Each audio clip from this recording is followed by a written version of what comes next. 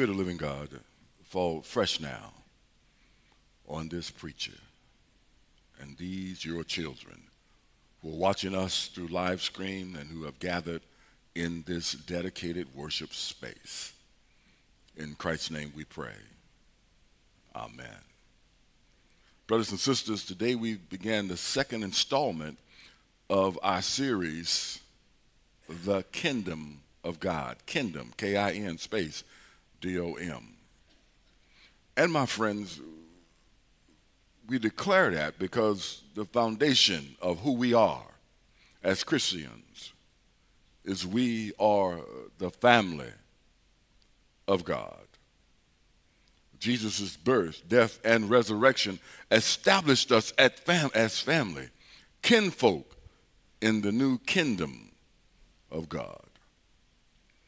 You see, Jesus' contextual concept of a new world order is that all who follow him all around the world would do so as family. We are kin.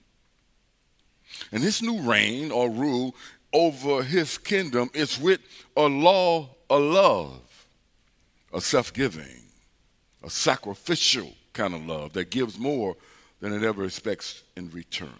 We are family. We are the kingdom of God. Noted theologian Ada Maria Acea Diaz recalls originally hearing the word kingdom from a friend who was a nun as an alternative to the language of kingdom.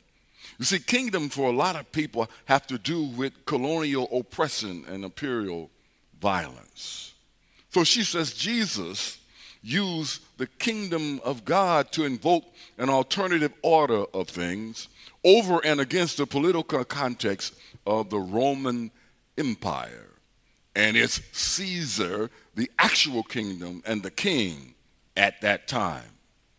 Jesus wanted an alternative rule where people lived into a family model governed by the law of love. If there was a way of describing the church of God, it must be in terms of a family unit. Like a baseball team, every family member serves a function. Like a basketball team, every family member must practice, and that determines how the game will go. Like a hockey team, every family member has clear-cut functions because we're all gifted by God with certain gifts. Like a football team, the family success depends on a good quarterback, and our quarterback is Jesus. Family, everyone has something to do and has been called and gifted by God to get it done. In this age of megachurch, some people look to come to church or join a church to be entertained, like a movie theater. But a church is not effective because it's mega. It's effective when every member is involved and participating in some kind of ministry that makes the church move. We are built to overcome the world by using our God-given gifts to the day we die. In his book, Jesus and the Disinherited, Howard Thurman says, living in a deep climate of insecurity, Jesus, faced with so narrow of a margin of civil guarantees, had to find some other basis upon which to establish a sense of well-being for all. He knew that the goals of the religion as he understood them could never be worked out within the established order. Deep from within the order, Jesus projected a dream, the logic of which would give all the needful security. There would be room for all, and no one would be a threat to the other. The kingdom of God is within, Jesus said. The Spirit of the Lord is upon me because he has anointed me to preach the gospel to the poor. The basic principle of his way of life cut straight through the despair of his contemporaries and found it groundless. By inference, Jesus says, We must abandon your fear of each other and fear only God. We must not indulge in any deception or dishonesty, even to save our own lives. Our words must be yea and nay. Anything else is evil. Hatred is destructive to the hated and the hater alike. Love your enemies that you may be the children of your Father who is in heaven. End quote. One glimpse of the kingdom is when we see a space where brothers and sisters are welcome and our gifts are utilized to bring all into the family of God. Paul says in our text that was read, we are sanctified. That is, we have been set apart by Jesus. We have been made whole. We are saints. We have been brought into a family together with all those who are called all over the world in the name of the Lord Jesus Christ, both their Lord and ours. In a small Midwestern town, a young man heard the call to minister to the homeless. And he and his wife began to preach to anyone who would listen to them at a supermarket parking lot where the homeless normally gathered. There was a message that was so sincere and so powerful that the crowd of 50 or so would gather every day to hear their counsel. Immediately, lives began to change. Men and women were reacclimated to society. Men and women found jobs and went to work, housing, and they expressed their profound thanks to the Lord for his blessings. But a few short months after, the police arrived at the parking lot one afternoon and ordered the crowd of worshipers to disperse. You can't have church on a supermarket parking lot. Not knowing what to do, the preacher and his wife told everyone to follow them down to the river. At the river, they resumed their worship and counseling. The crowd soon realized that they needed a building to meet in. So they offered their money, their time, their talents, their gifts to build a church at the river. The property was acquired and a beautiful building was quickly erected with stained glass windows and a tall spire with a bell and plenty of parking for the new cars that these now successful men and women were able to buy and drive. With the new church building came new ministries. There was a ministry for seniors. There was a ministry for children. There was a ministry for teens. There was a ministry for singles, a ministry for women and men. But at this time, there was no ministry for the homeless. The pastor grieved that he was forsaking his primary call, opened a food pantry, and put out the word that the Riverside Church cared. Homeless came from all over the county in search for food and help. And that's when the trouble started. The residents at the river began to complain about the unsightly appearance of the people pushing shopping carts containing all their worldly goods across their nicely manicured lawn and parking lot. And the members of the Riverside Church brought their complaints to the pastor. And the pastor asked them a question. What do you think we should do? To which the members required, we need you to end this homeless ministry and this foolishness that you're keeping up. After all, we built a beautiful house of worship, and they're trampling all over our landscape and ruining our good name in the neighborhood. The pastor considered their argument and troubled that he would have to forsake his call to minister to the homeless. He refused to take the members' advice, to which they promptly held a meeting and voted him out of office. Paul reminds us We are built to introduce the world into the family of God, no matter their stations in life. He says we are sanctified saints, set apart by God to be the kingdom of God, not sanctimonious. Brothers and sisters, there is a real ministry being performed in almost every church. I'm not saying churches are not performing ministry. All across this nation, churches are performing ministry. Some have food programs, some have clothing drives, some have counseling and distress ministries. Others have benevolent funds for those in despair. Some have prayer hotlines for those in spiritual crisis. Some have mission thrusts that reach out to the unsaved nations of the world and people. Some have mission thrusts that care for the sick, the shut in, and the underserved. But in all those ministries, there is a problem in the family of God. Because much of ministry is being performed by just a few saints. Across this nation and the world, the Church of Jesus Christ is filled with too many inactive members who have been gifted by God, who have been called into ministry, and the church has failed to call them into service and put their gifts to use. But the family, the kingdom, are built for more. We come to worship to be fueled to utilize our God-given gifts for service. We come to worship and go, not come to worship and stay.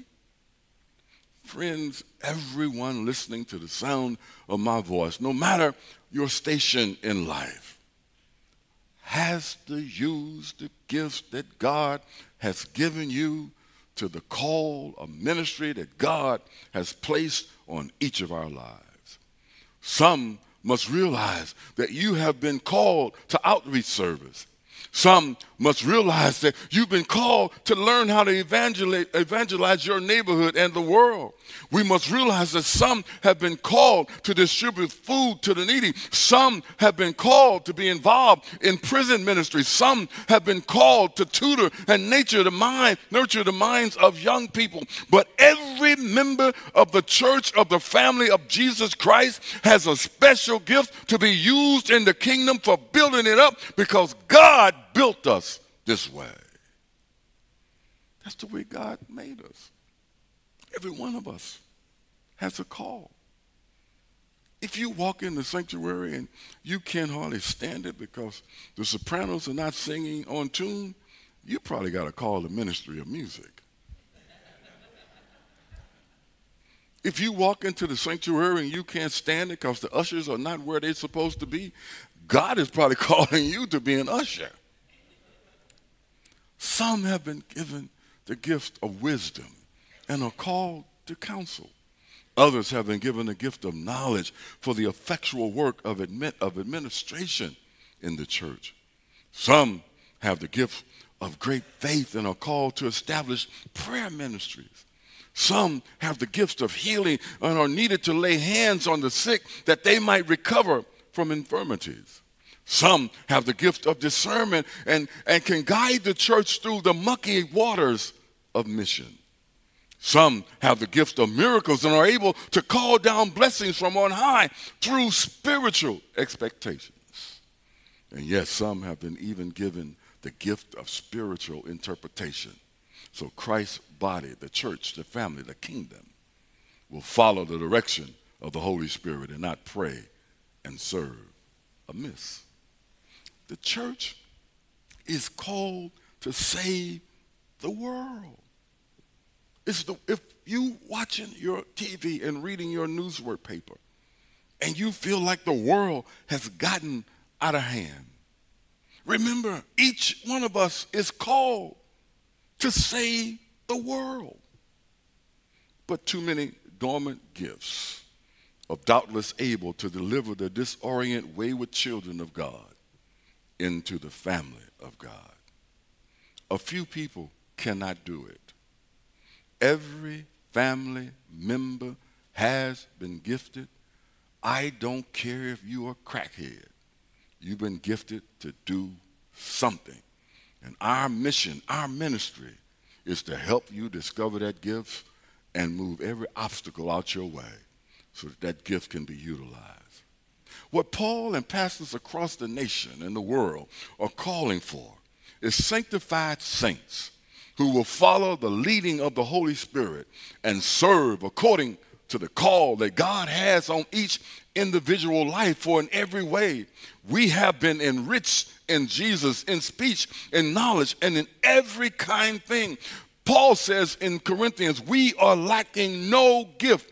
We have everything it takes to change the world in Jesus' name, because God has strengthened us to the day that Christ will return. God is faithful. By him, we are called into fellowship, Paul says. Family, we've fallen behind in our gift giving. Not our tithes and offering, but we've become slack in utilizing the talents given to us by the Spirit of God for the effectual work of ministry to the lost souls and to each other in God's world. Too many family members are not putting their shoulder to the wheel, and the church has failed to say, here's where you belong. Too many family members are failing to give wings to their witness, and the church has failed to give them an avenue for that witness. Too many family members are failing to undergird their confession of faith with action. In most cities across the nation, chambers of commerce or some other community-minded organization hold annual job fairs in an effort to put the unemployed to work. Counselors screen the employment applications in an attempt to marry them with the right company so that both the employer and the employee will benefit. Maybe that's what the Church of Christ, the kingdom, needs. A job fair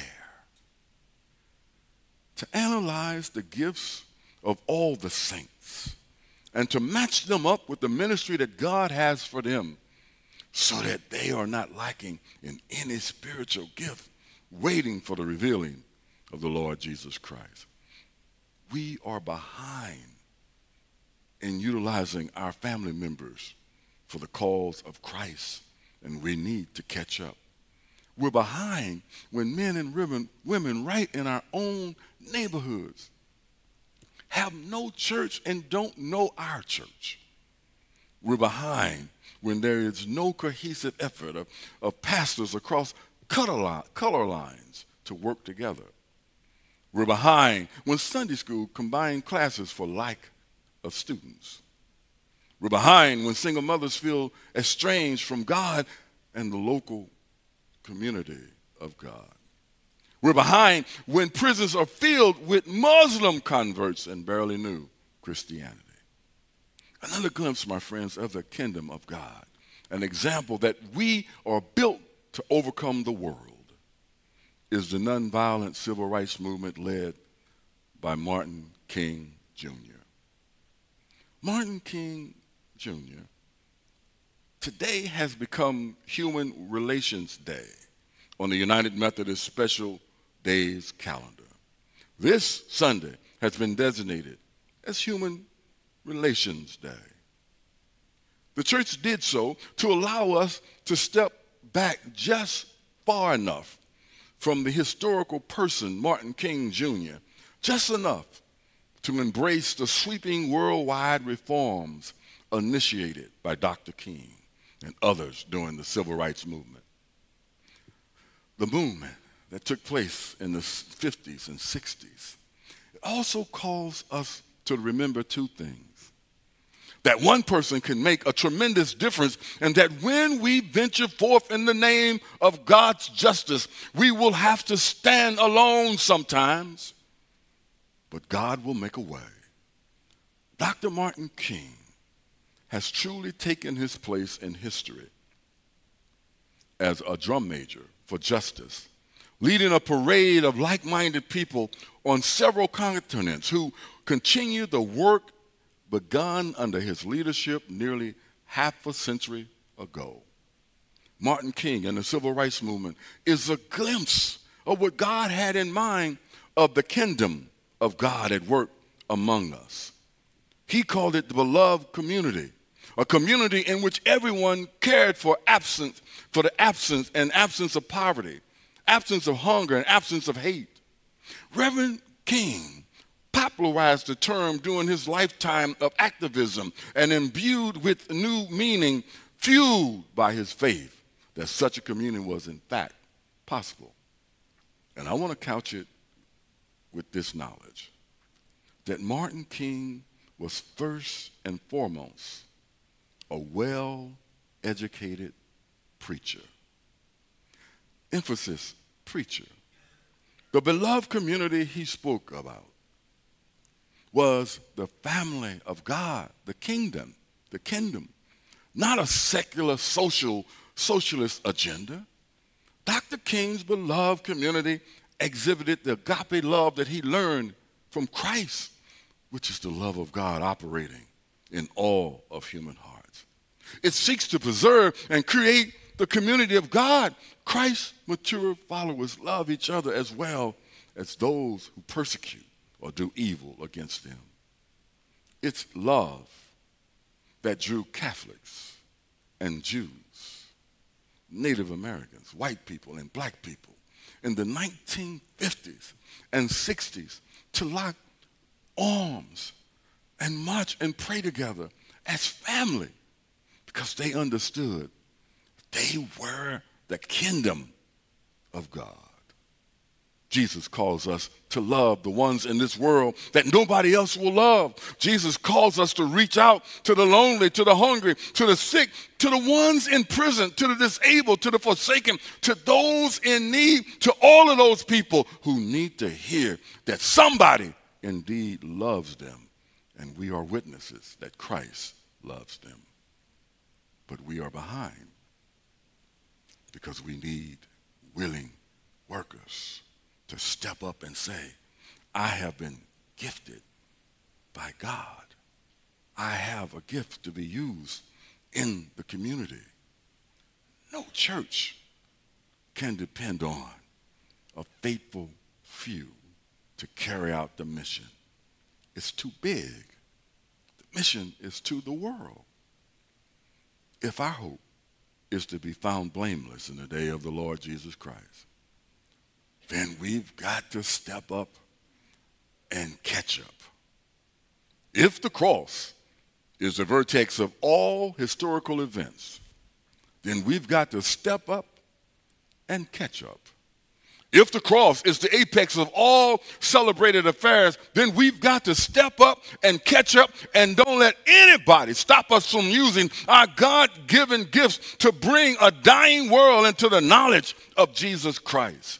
I don't know about you, but I'm tired of 6-year-old children pulling guns on students. I'm tired of parents having to explain to their grade school kids how to be careful in school because some wayward person may come in and do some demented act. We are built to change the world. If the cross, if the pinnacle of all great moments, then we've got to step up and catch up. You have what it takes. You have the talent. We've got to step up and catch up the work of kingdom building. We've got to work while the day is done.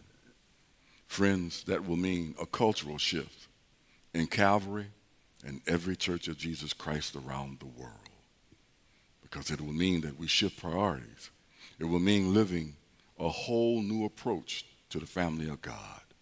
It will call us to embrace the newness of change which Jesus always brings. It will mean trust and reliance and placing one's whole life in God's hands, regardless of what happens in life. Yes, it's call for a leap of faith. Jesus came into Galilee preaching the gospel of God, that the kingdom of God was at hand. He asked us to go into all the world with the same message, the message of the good news of God, and that his kingdom is now is at hand.